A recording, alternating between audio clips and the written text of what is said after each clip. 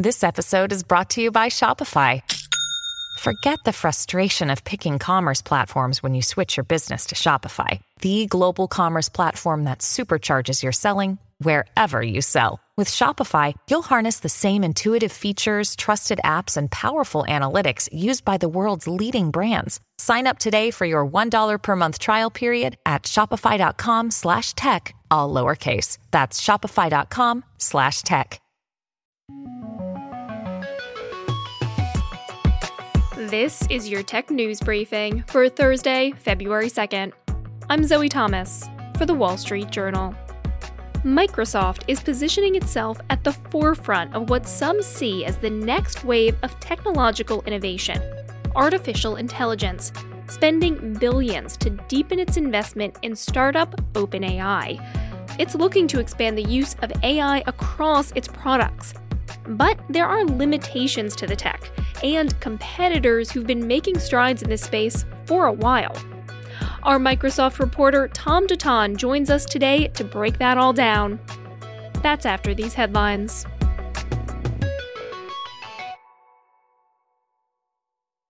For the third quarter in a row, Facebook parent Meta reported declining sales. Revenue for the final 3 months of last year was just over $32 billion, a 4.5% drop from a year earlier. Meta continues to struggle with growing competition from TikTok, the tough economic climate, and the fallout from Apple's privacy changes, which made it harder to target advertising. The company last year warned that Apple's policy changes alone would translate to $10 billion in lost sales in 2022. Meanwhile, Meta was dealt a win by a federal judge who declined to block the company from buying virtual reality startup Within Unlimited. That's according to a person familiar with the ruling. The Federal Trade Commission asked the court to block the deal. It argued the acquisition could cause competitive harm to the burgeoning metaverse industry, an unusual theory that caused the case to be closely watched. The FTC could try to block the deal through a separate lawsuit filed in its in-house administrative court. A trial there is scheduled to begin later this month. Meta has argued the FTC is overreaching. A U.S. national security panel has asked the Justice Department to consider criminal charges against the leaders of self-driving truck company TuSimple, according to people familiar with the matter. The recommendations for economic espionage charges stem from concerns that TuSimple's founders and current CEO were improperly transferring technology to a Chinese startup. It was made late last year by the Committee on Foreign Investment in the United States, or CFIUS, to the DOJ. The Justice Department declined to comment. A TuSimple spokeswoman said CFIUS hasn't raised any allegations of economic espionage with the company, and that TuSimple intends to continue cooperating with the panel. Intel's chief executive and other managers are taking pay cuts, days after the chipmaker posted disappointing quarterly earnings. CEO Pat Gelsinger will have his base pay reduced by 25%, the company said. Other cuts will be staggered, with members of management seeing their base pay reduced between 5 and 15%.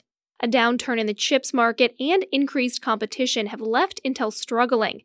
The company said last year it would cut jobs as part of a sweeping effort to reduce costs. And smartphone sales experienced their worst decline of all time in the fourth quarter of last year, according to research firm IDC. But Samsung is still betting on new, flashy versions. The company unveiled a new lineup of its flagship smartphones yesterday: the Galaxy S23, the S23 Plus, and S23 Ultra. The highlight, a 200-megapixel camera added to the Ultra, which will cost consumers $1,200. Our personal tech editor, Shara Tipkin, explains why Samsung is focusing on its most expensive model. It is not a cheap phone, but when last year's Galaxy S22 Ultra came out, about half of the people who bought a Samsung phone last year from the Galaxy S line bought the Ultra version. So, we would think that, people are going to go for the cheapest version in the lineup. But actually what's happening is people are buying the most expensive version in the lineup. This is kind of for a lot of reasons. The better camera that they put in the larger one really is a draw for people. But then we're also seeing people in the United States hold on to their devices for a lot longer. All right, coming up, Microsoft is investing billions in OpenAI. But how will it deal with some of the tech's biggest drawbacks? We'll discuss after the break. If your business needs a new application, then developers will have to write code, a lot of code. If an application needs to be modernized, then you'll need time, resources, and caffeine. If that sounds daunting, then you need watsonx Code Assistant, AI designed to multiply developer productivity so you can generate code quickly. Let's create a more modern foundation for business with watsonx Code Assistant. Learn more at ibm.com/code assistant. IBM. Let's create.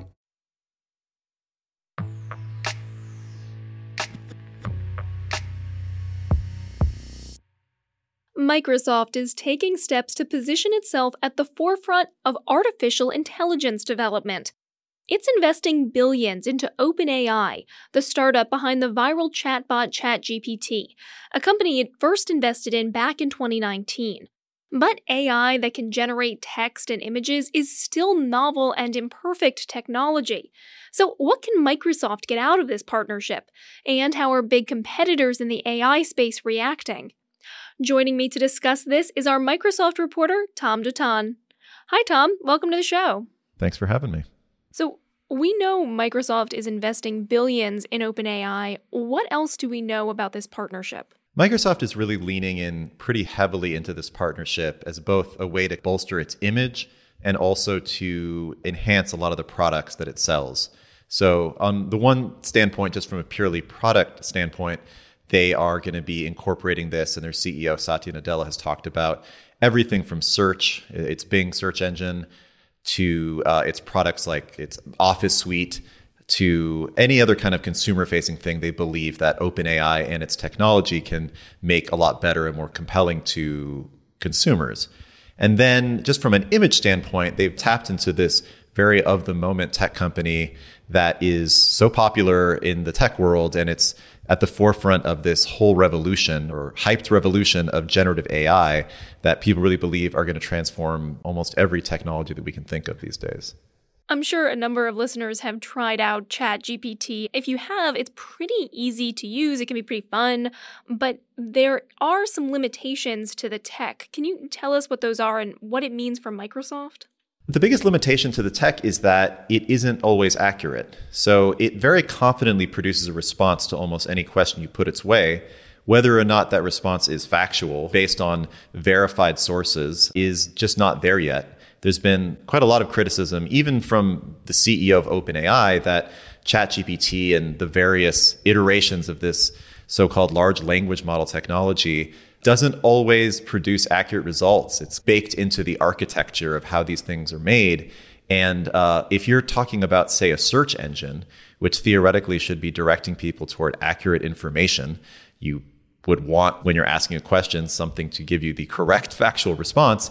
If it's not going to give you that, if it's going to make something up or kind of hedge facts or in just some ways muddy the line of what a real human-derived source would send you, it's a huge problem if it's going to be a replacement for search.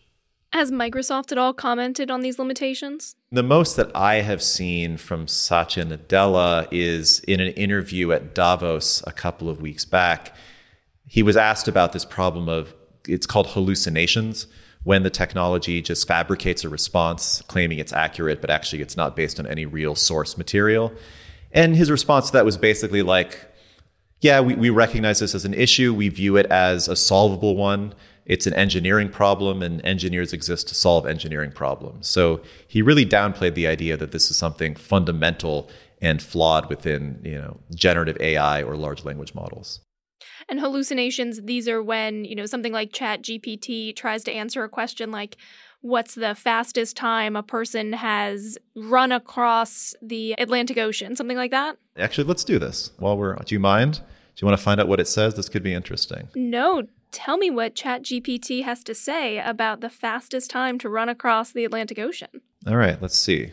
Oh, they're at capacity right now. This is a real problem they have. I mean, there was a case a couple of weeks back where people were asking it who the CEO of Twitter was, and it was saying it was Elon Musk, which in and of itself was funny because ChatGPT is not designed to know anything after 2021. Elon didn't become the CEO until last year, so that was already kind of fishy. But then it was starting to claim all this stuff that Elon stepped down as CEO or that he was killed in a car accident.